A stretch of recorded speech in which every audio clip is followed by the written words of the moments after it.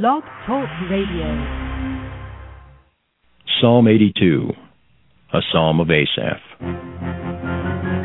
God standeth in the congregation of the mighty. He judgeth among the gods. How long will ye judge unjustly, and accept the persons of the wicked? Selah. Defend the poor and fatherless. Do justice to the afflicted and needy. Deliver the poor and needy. Rid them out of the hand of the wicked. They know not, neither will they understand. They walk on in darkness.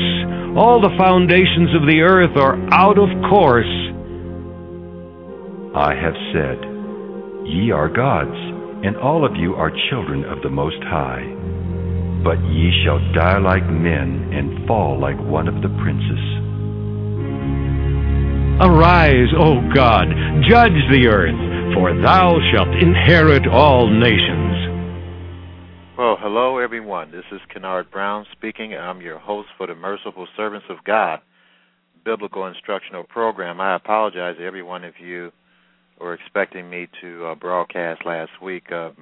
As those who did listen to my program a couple of weeks ago, my old PC finally conked out on me, so I had to get another one.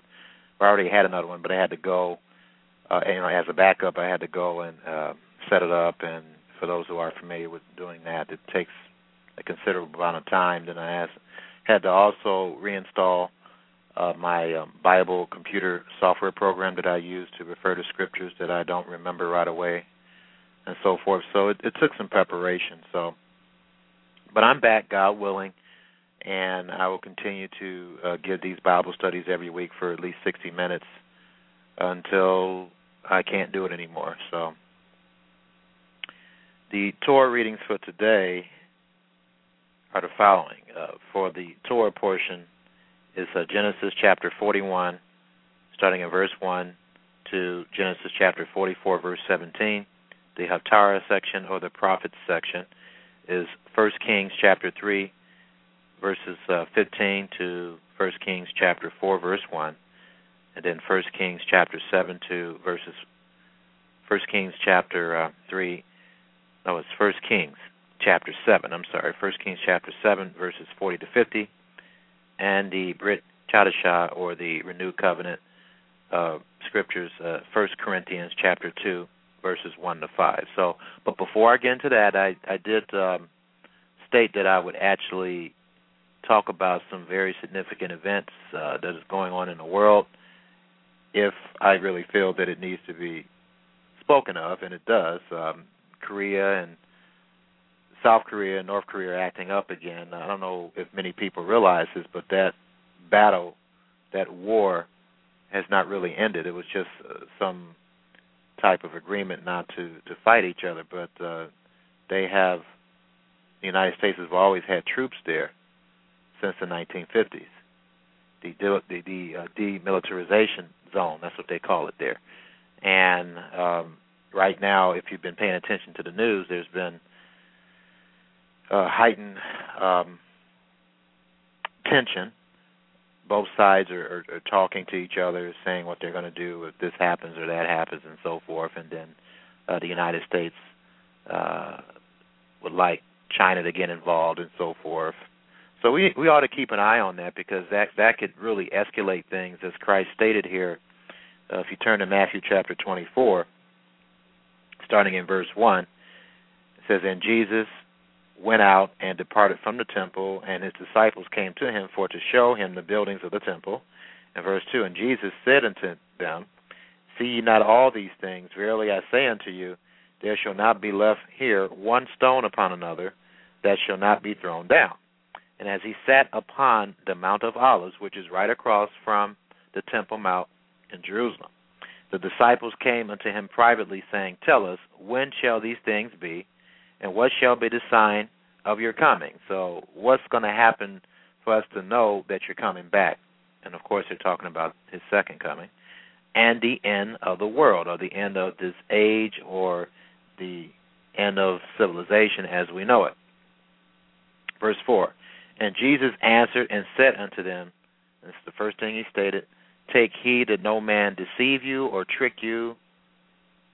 And verse 5, and the reason why is because many shall come in his name, or Christ's name, saying, I am the Messiah, and shall deceive many. Verse 6, and you shall hear of wars and rumors of war. This is the scripture I wanted to emphasize in the context of the North Korea and South Korea scenario. You shall hear of wars. So he's telling everyone who wants to believe that we shall hear of wars and rumors of wars. And right now, we're hearing of rumors of wars in reference to the North Korea-South Korea situation that could end up being a war. But he also noticed that he stated that we would hear of wars. So there will be wars among the rumors of wars. And he states in this context that we should not be troubled or have a great anxiety when we see these things. He says, for all these things must come to pass. But the end is not yet. The end of what? The end of man's rule, or trying to rule himself. And verse 7, for nation shall rise against nation, and that word nation in the Greek should be family or tribe, and then and kingdom against kingdom. Now, we know what that's talking about, countries against countries, nations against nations.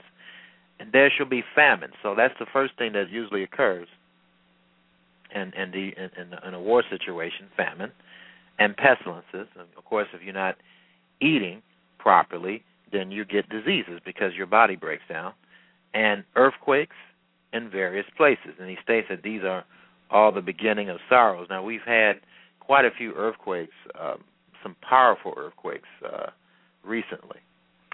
And right now we're going through a worldwide famine, whether people realize it or not. The Eurozone is totally in debt right now.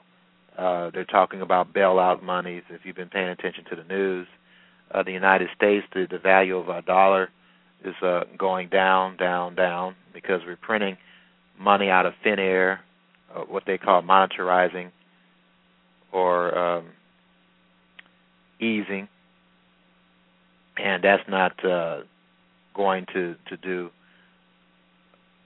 Let's put it this way: it's not quantitative easing. That's what I'm trying to say. That is not going to solve the problem. It's only going to escalate the problem and cause inflation, as many experts, including Gerald Celente and other people that are credible, emphasize. And what I want people to understand is this. You live in a world today where, in particular in the United States, where people, they're more focused on pleasure than helping other people. They're more focused on not working hard.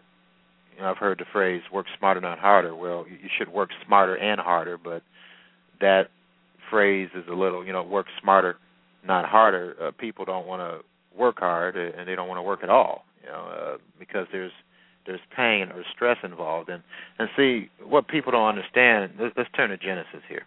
As I was explaining to my son the other day, I might as well explain to you. Genesis chapter 3. Genesis chapter 3, verse 17. This is there was curses to the woman because she had sinned, and also there's a curse to the man as well. And I don't think we as men really understand the curse that is upon us because of what Adam did, that we inherit in each generation. And in Genesis chapter 3, starting in verse 17, God stated to Adam, and read this in the King James Version, and to Adam he said, because you have hearkened unto the voice of your wife. So, men, that means sometimes our wives obviously don't know what they're talking about, and we need to be strong and not listen to their voice every time. Now, some men take this voice take the scripture out of context and say, well, I should listen to my wife at all. No, it's not saying that. It's saying that when you know your wife is wrong, when she's leading you on the wrong path, and this is for anyone, including your wife, you shouldn't listen to them. So that's what he means here. It says, because you have hearkened unto the voice of thy wife, and hast eaten of the tree of which I commanded thee, saying, you shall not eat of it, cursed is the ground for your sake, and toil shall you eat of it all the days of thy life. Thorns also, now that word toil, let's look that up here and find out what that means in the original Hebrew that it was written in. He says, in toil shall you eat of it for the rest of your life.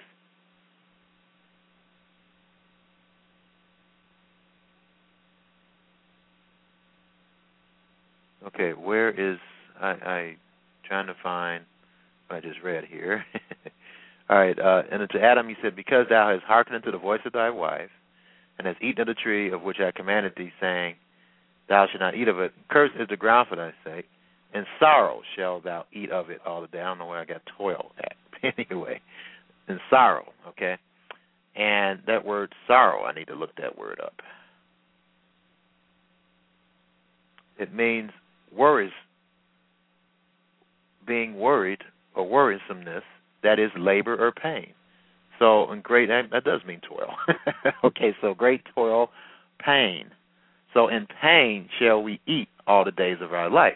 So that's saying that our work, unfortunately, men, is going to be painful. And for some women who have to work as well, is going to be in pain. And it's not going to be pleasurable. That's the curse, ladies and gentlemen. Unfortunately, that's what he says here. All right, and in verse 18 of Genesis chapter 3, thorns also and thistles shall it bring forth to thee, and you shall eat the herb of the field.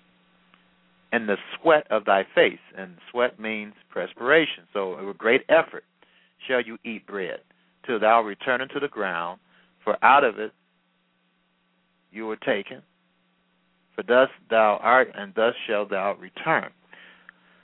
So it doesn't mean that we can't enjoy our work. It's just what it's saying, ladies and gentlemen, is that when you work, you're going to experience pain, that through great effort, you're going to be able to be blessed. Through great effort, you're going to be able to enjoy the fruits of your labor.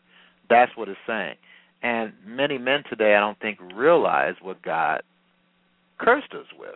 And the curse is that it's going to take greater effort than what it should have to produce the necessities of life. If we didn't sin, then we wouldn't have to work as hard.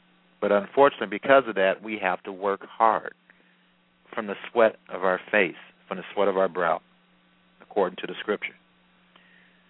So I just wanted to point that out, that we understand why we have to work with great effort to obtain the necessities of life. It wasn't meant to be so. It's because of sin. So I just wanted to point that out. But getting back to what I am trying to emphasize here. So we have this situation with Korea, both Koreas, North and South Korea. We have this great economic, they call it a recession. I'm going to call it the beginning stages of a depression, a worldwide depression. If you look at the stats on the Economic Policy Institute, which I highly recommend that you refer to, it's the Economic Policy Institute. Their slogan is Research and Ideas for Shared Prosperity. And the headline to one of their articles on the website is www.e as in elephant, p as in Paul, I as in it.org. The headline states, news from EPI, continuing the thought, 17% of workers cannot find the amount of work they want. And this is for immediate release, December 1st. Contact Phoebe Silag or Karen Connor. It says December marks the third anniversary of the start of the Great Recession, or the beginning stages of the Great Depression. Emphasis mine, I added that. Even though the recession officially ended well over a year ago, I totally disagree with that. We still have recessionary and beginning depressionary stages right now. Unemployment as well as underemployment, and people don't really focus on underemployment. Underemployment is having a job that is below what your skills and abilities can produce. In other words, you're underpaid, which is a form of oppression. Anyway, as well as underemployment remain well above pre-recession levels. So the current unemployment rate of 9.6% does not reflect the millions of people. Actually, it's 9.8%, as I'm going to prove to you from another article I'm going to read to you. But 9.6% does not reflect the millions of people who are working part-time because they cannot find full-time work, or those marginally attached workers who are able and want to work but are so discouraged they have given up looking. These three categories comprise the underemployed. Okay, so what is the underemployed? Millions of people who are working part-time because they cannot find full-time work, or those marginally attached workers who are able and want to work but are so discouraged they're so discouraged they have given up looking. These three categories comprise the underemployed, and in October, the most recent month for which data are available, the official underemployment rate stood at 17%. Today's snapshot from EPI's forthcoming State of Working America website, which I highly recommend you review so you can get the truth, nothing but the truth, so help me God, about the economic situation here in this country. Unfortunately, the Obama administration and past administrations don't really give you the full truth of what's really going on. Like they talk about the fiscal debt of this country right now is $14 trillion, which is correct. But what's the overall debt? What's the national debt? The national debt is over $70 trillion. They don't tell you that. I haven't heard one politician talk about that.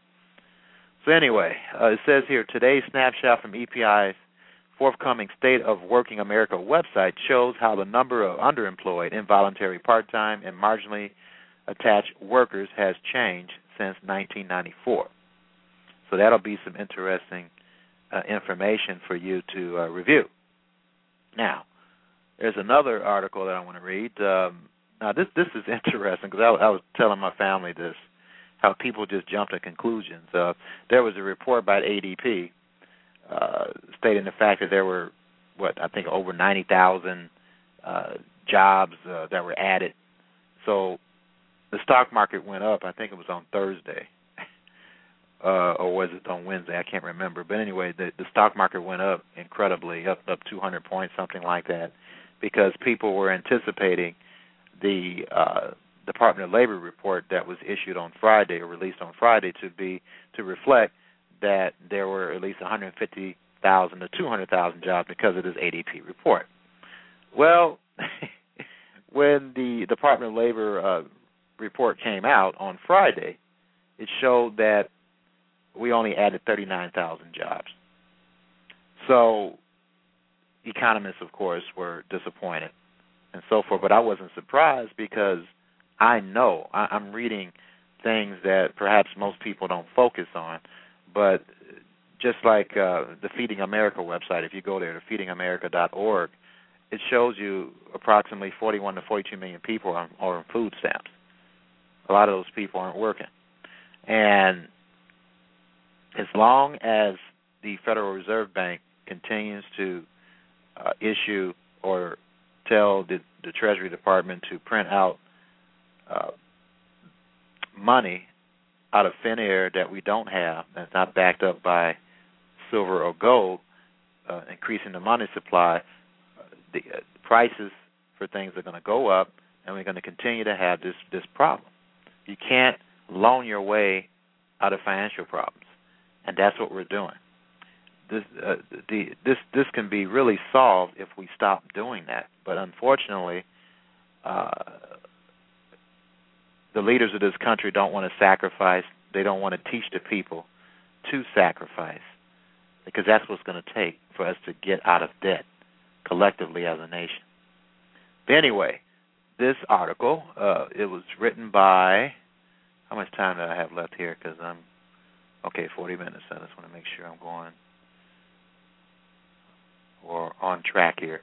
Anyway, labor market falters in November. This article is by Heidi Sherholtz, December 3rd, 2010. It states here that the labor market sputtered in November, according to this morning's report by the Bureau of Labor Statistics, as employment, hours worked, and wages all flatlined, and unemployment rose to 9.8%.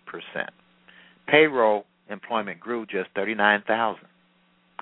While private sector employment grew by 50,000, it's worth showing in 10 months.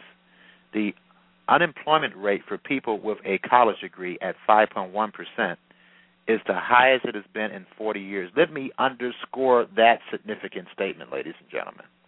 The unemployment rate for people with a college degree at 5.1%, 5.1%,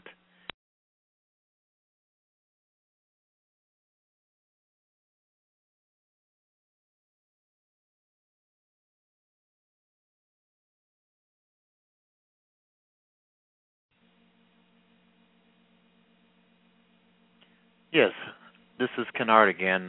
Something happened. I got disconnected, so I apologize on Blog Talk Radio's behalf. So anyway, I was talking about the employment situation here, and I don't know if the elite is trying to get me off the air, but I'm going to try to do the best I can here to tell people the truth.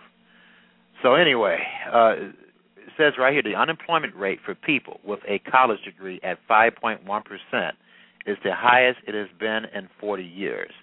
That is a significant occurrence, ladies and gentlemen. It says the hope for progress in the labor market is not materializing.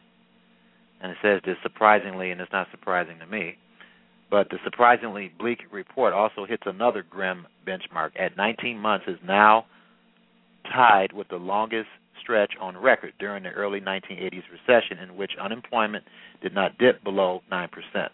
At the tail end of those 19 months in the early 1980s recession, however, the unemployment rate was already falling fast. Today's situation stands in stark contrast with the unemployment rate expected to remain above 9% through all of 2011, if not beyond. And so, you can read the rest of this article because for lack of time I can't read the whole thing, but it says labor market falters in November. It's on the EPI, E as an elephant, PI.org website. So, it's a very, very upsetting. Actually, right here, let me read this here. In November, there were a total of 26.6 million workers who were either unemployed or underemployed. That's sad, ladies and gentlemen. That's where we're at, and things are only getting worse, unfortunately. So, just wanted to update you about that. Now, this Torah portion is pretty interesting because if any of you have been listening to me, you understand who Joseph is. Joseph really represents the United States and the United Kingdom, the British nations, Canada. Well, actually, it represents the United States and the UK. And for you to understand that, you need to go to www.britam, B as in boy, RITAM, as in mother.org. Look at Ura Davidi's website and get all the proof you need to understand that Joseph is symbolic of the Messiah, but also symbolic of those two countries today in these end times. But anyway, to summarize the Torah portion, because I'm not going to have the time to go over all of it today, I'm just going to highlight key points with the assistance of Chabad.org website here. It says Joseph's imprisonment finally ends when Pharaoh dreams of 7 fat cows that are swallowed up by 7 lean cows, and of 7 fat ears of grain swallowed by 7 lean ears. Joseph interprets the dreams to mean that 7 years of plenty will be followed by 7 years of hunger, and advises Pharaoh to store grain during the plentiful years. Pharaoh appoints Joseph governor of Egypt. Joseph marries Asenath, daughter of Potiphar,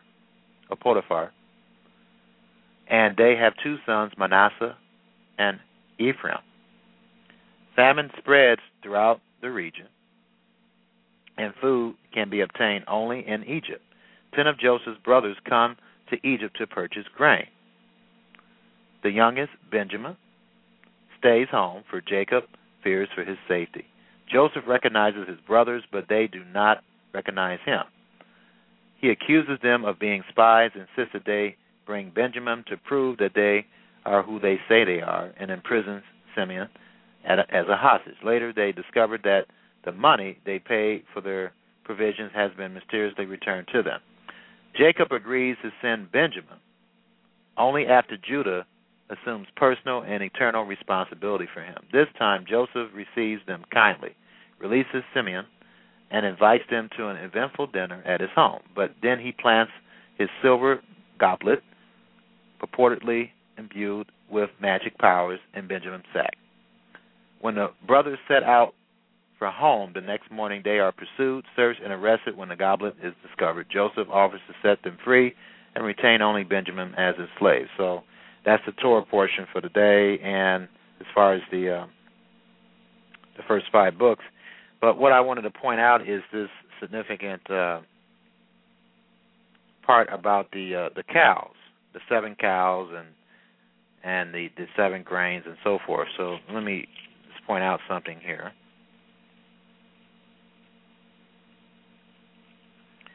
In Genesis chapter 41, and when Joseph interprets the dream, in verse 14 of Genesis 41. Then Pharaoh sent and called Joseph, and they brought him hastily out of the dungeon, and he shaved himself and changed his raiment and came into the Pharaoh.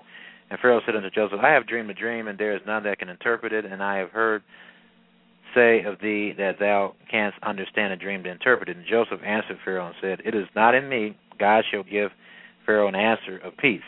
And Pharaoh said unto Joseph, In my dream, behold, I stood upon the bank of the river, and behold, there came up out of the river 7 kine, fat flesh, and well-favored. And boy, are we fat and well-favored in this country, are we? But anyway. And they fed in the meadow, and behold, 7 other kine came up after them, poor and very ill-favored, and lean flesh, such as I never saw in all the land of Egypt for badness. And the lean and the ill-favored kind did eat up the first 7 fat kine.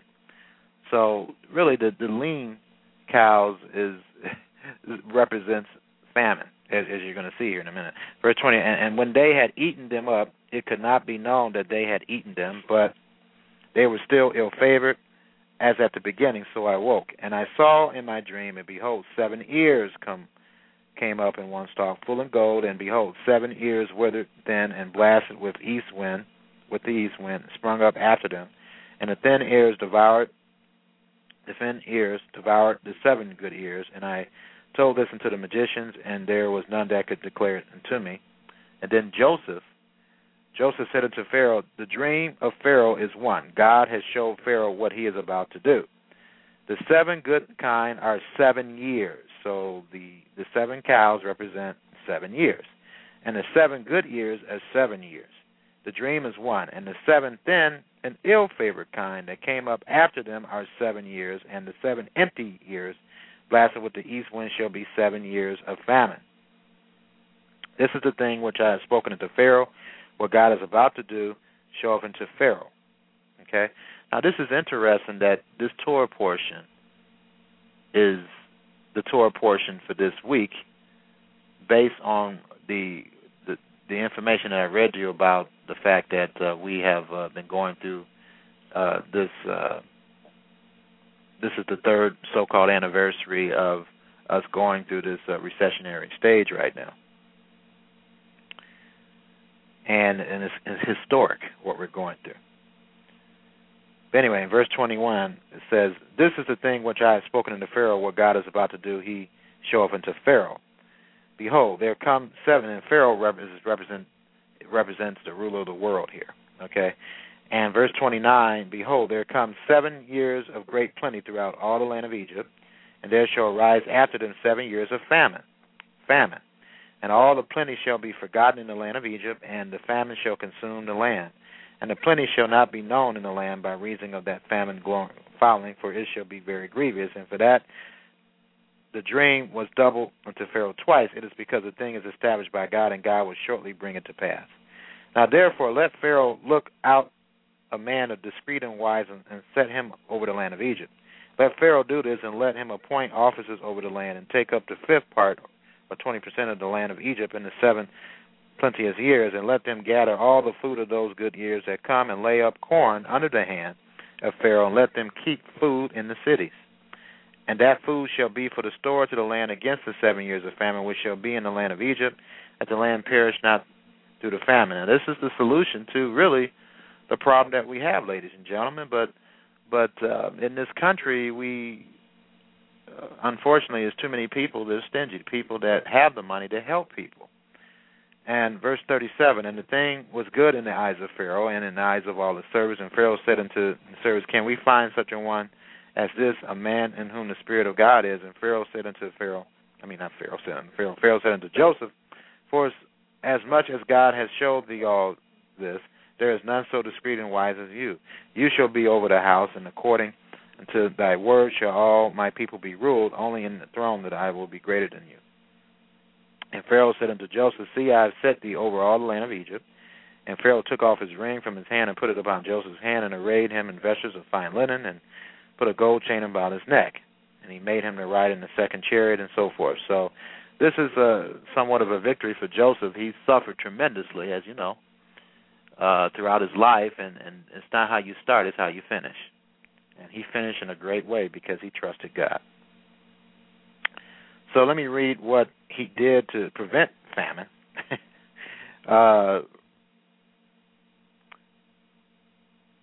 In verse 47 of Genesis chapter 41, and in the 7 plenteous years the earth brought forth by handfuls, and he gathered up all the food of the 7 years which were in the land of Egypt, and laid up the food in the cities, the food of the field, which was round about every city, laid he up in the same. And that's what we need to do in this country right now. We need to inform people and gather up all food in the city, so when we get to a point where bread is going to cost us $23 a loaf, that there'll be enough food for everybody. We won't have to worry about that. We won't have to go to grocery stores and so forth. And this is a biblical example that is somewhat prophetic. We need to follow the example of Joseph here. And of course, Joseph does symbolize today Manasseh and Ephraim, which is the United States and Britain. And especially in the 20th century, we have saved the world through our resources. We, at this time, must use our resources to save ourselves. And of course, God is going to save us, but along with that, we need to repent, and we need to start obeying all the commandments of God, the ones that we can obey to the best of our ability. That's what we need to do as well. But laying food in our cities is a good idea, and each individual should start doing that. Just like, hold your place here, and let's turn to Hebrews.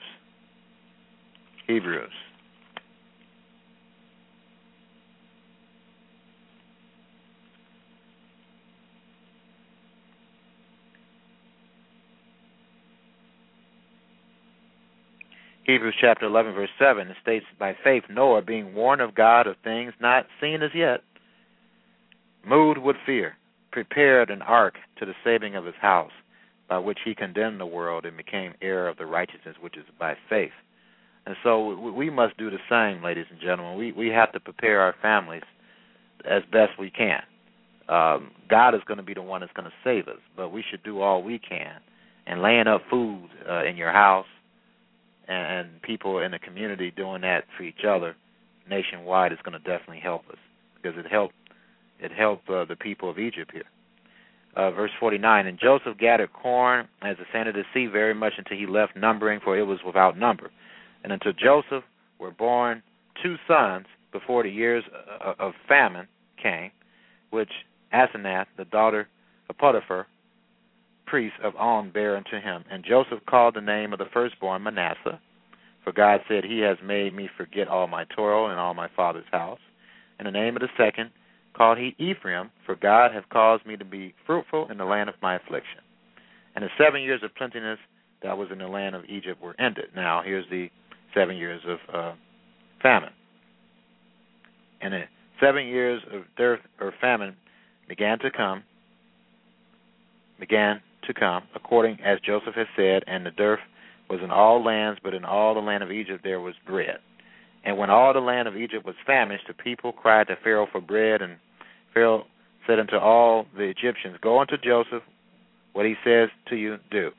And the famine was all over the face of the earth. And Joseph opened all the storehouses, and that's what the United States and the British nation should be. We should be leaders, and we should be leaders to the world, not only in providing food, but also morality, and we need to start doing that. But anyway, verse 56, and the famine was all over the face of the earth, and Joseph opened all the storehouses and sold unto the Egyptians, and the famine waxed sore in the land of Egypt.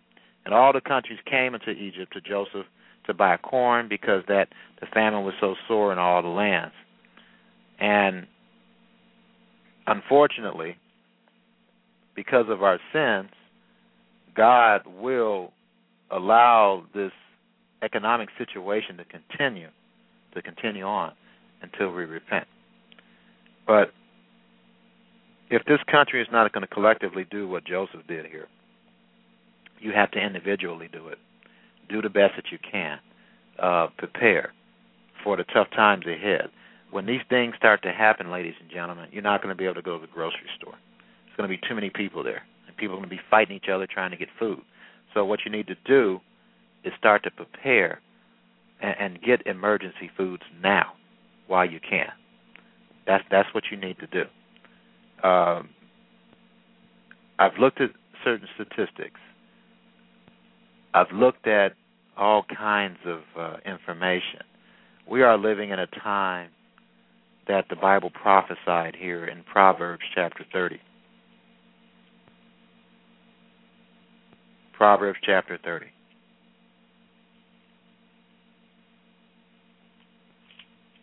This is the time that we're living in. There is a generation, verse 14, Proverbs 30, verse 14. There is a generation whose teeth are as swords, and their jaw teeth as knives to devour the poor from off the earth, and the needy from among men. And that's the type of generation that we live in today. And it makes no sense for the richest country in the world to allow 42 million people to be on food stamps. That's just totally inexcusable. And then right now, I don't know if you heard or not, unemployment benefits have been halted again, and Congress is messing around, monkeying around, and not doing what they should do, extending those unemployment benefits.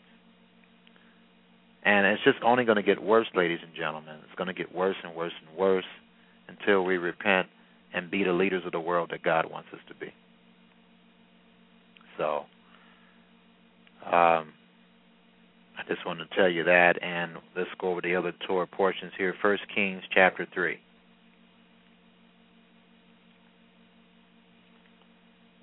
1 Kings chapter 3.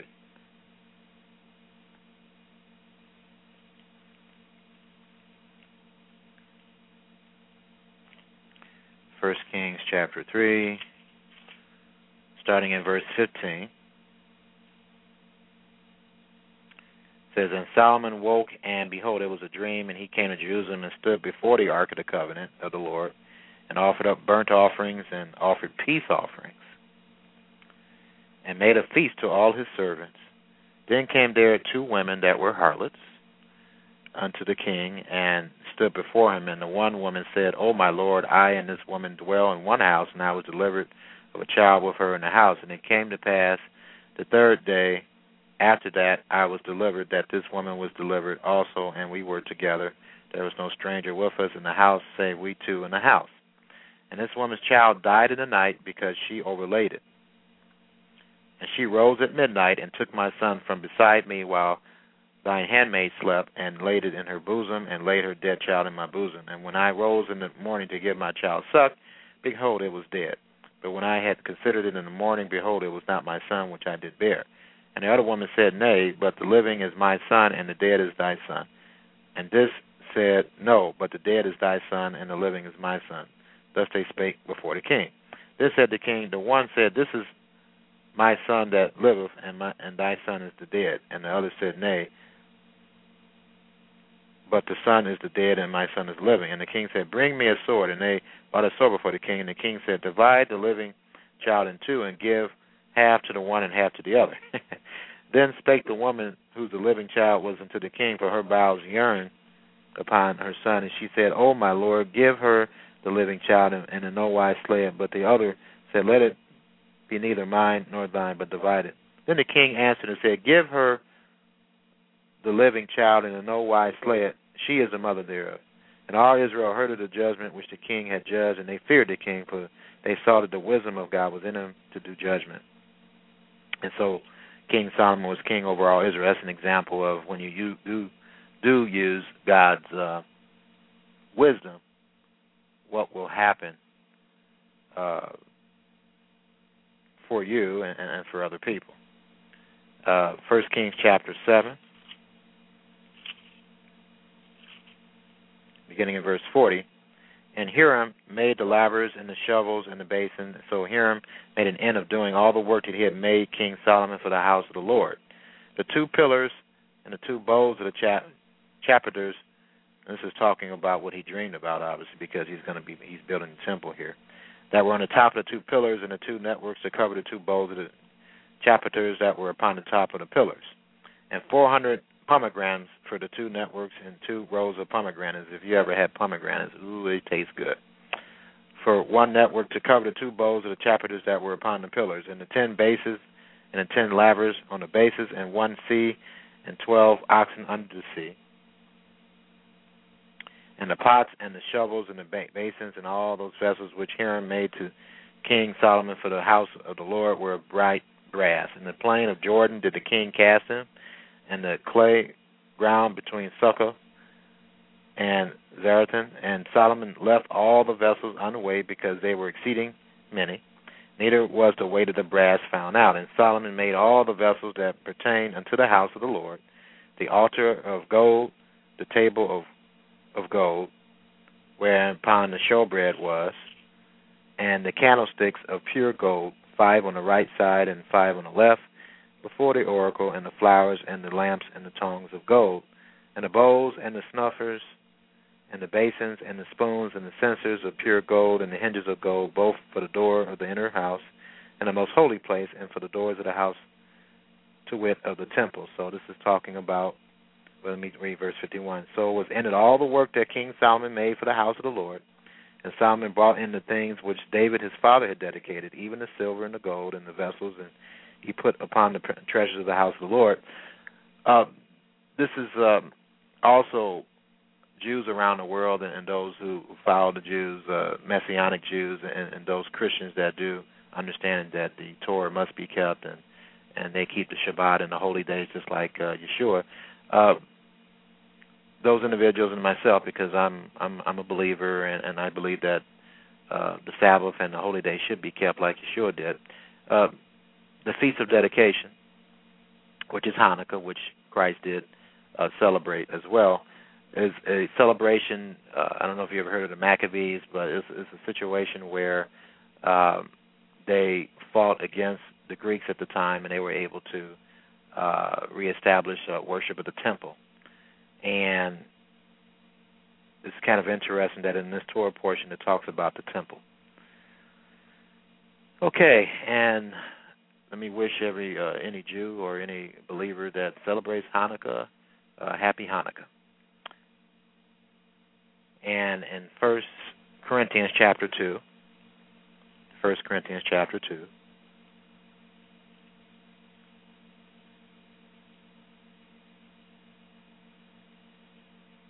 you know, Hanukkah has great meaning because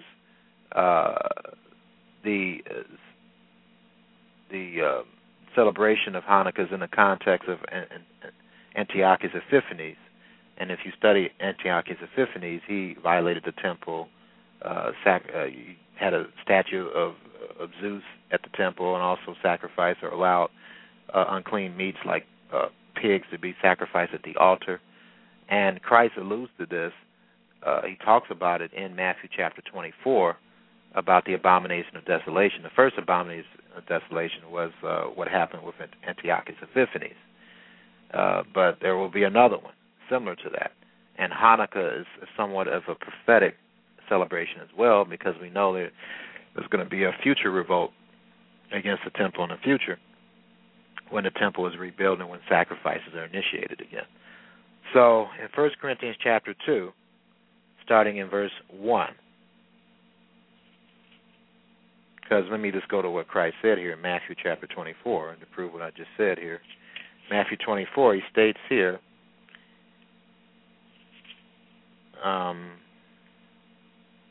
Matthew chapter 24, verse 15, and when you shall see the abomination of desolation spoken of by Daniel the prophet stand in the holy place. So that's referring to what Antiochus Epiphanes did. If you turn to Daniel chapter 12. Daniel chapter 12.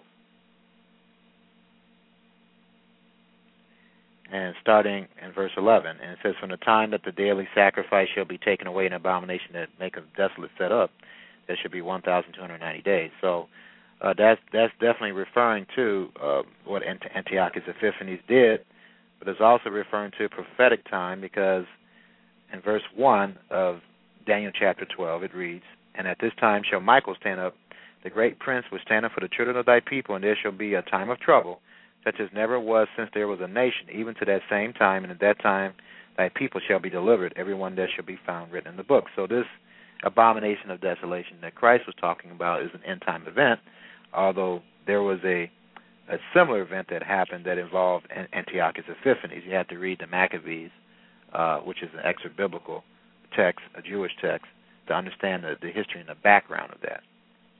First Maccabees in the Apocrypha. All right. So 1 Corinthians chapter 2, starting in verse 1.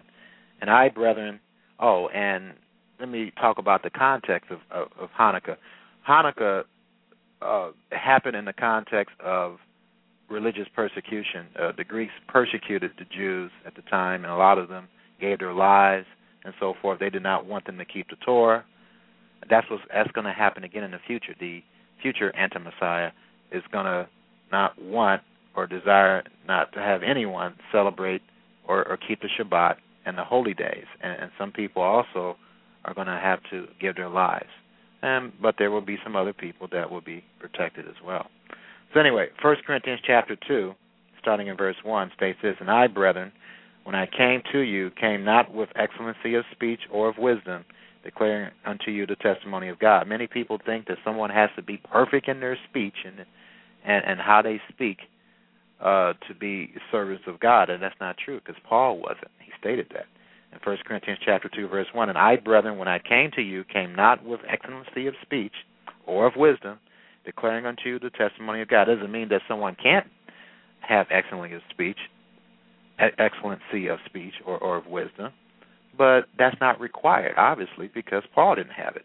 Verse 2, for I determined not to know anything among you save Jesus Christ and him crucified. Verse 3, and I was with you in weakness and in fear and in much trembling. Now, contrast Solomon and then Paul. Solomon had all this wisdom, and look what, you can have all the wisdom in the world, and he did. But yet, he pushed God aside. So it's possible to have all wisdom, all knowledge. And let me hold your place here in 1 Corinthians chapter 2. Let's turn to another scripture here that's popping in my head here. I'm trying to find the love chapter here.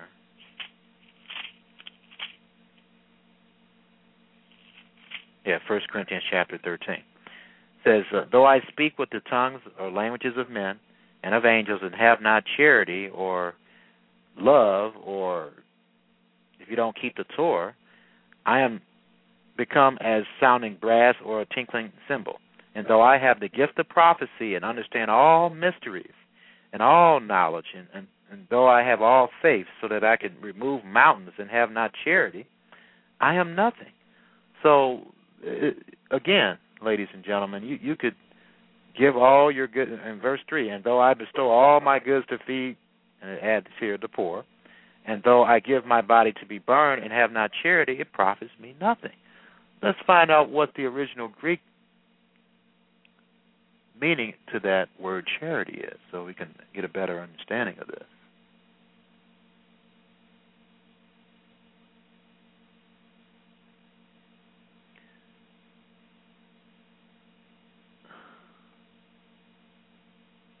Okay, that word in the original Greek means agape.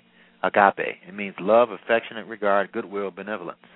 With reference to God's love, it is God's willful direction toward man. It involves God doing what he knows is best for man and not necessarily what man desires.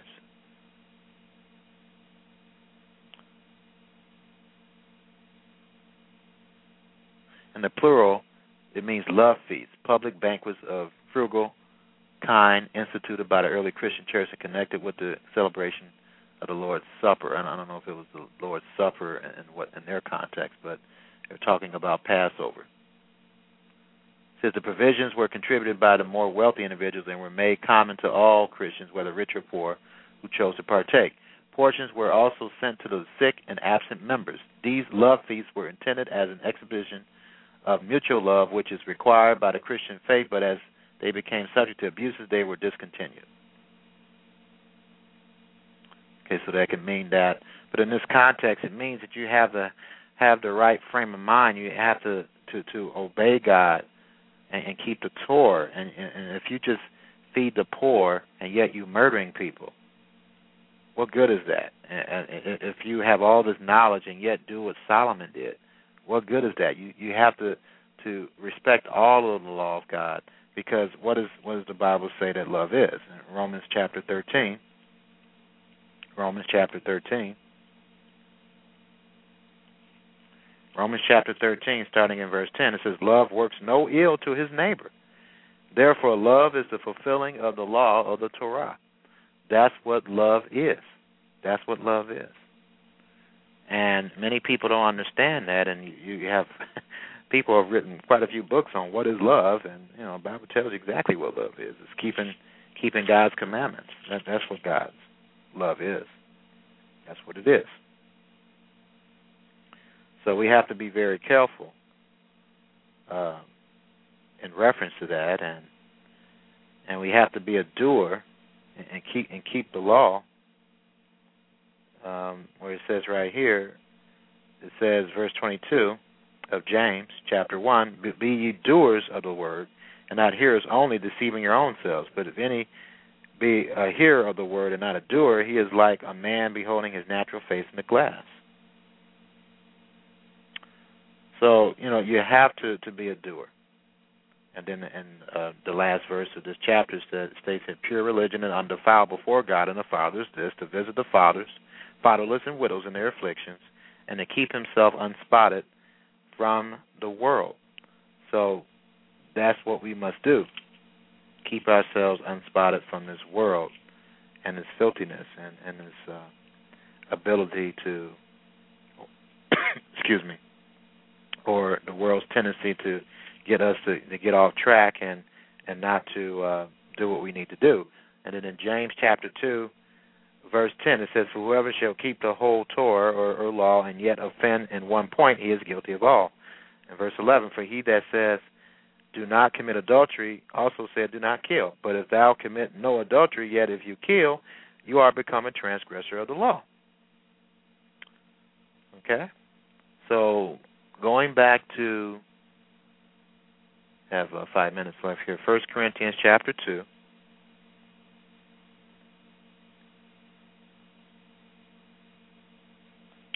1 Corinthians chapter 2, and in verse 3, he says, and I was with you in weakness and in fear and in much trembling, and my speech and my preaching was not with enticing words of man's wisdom.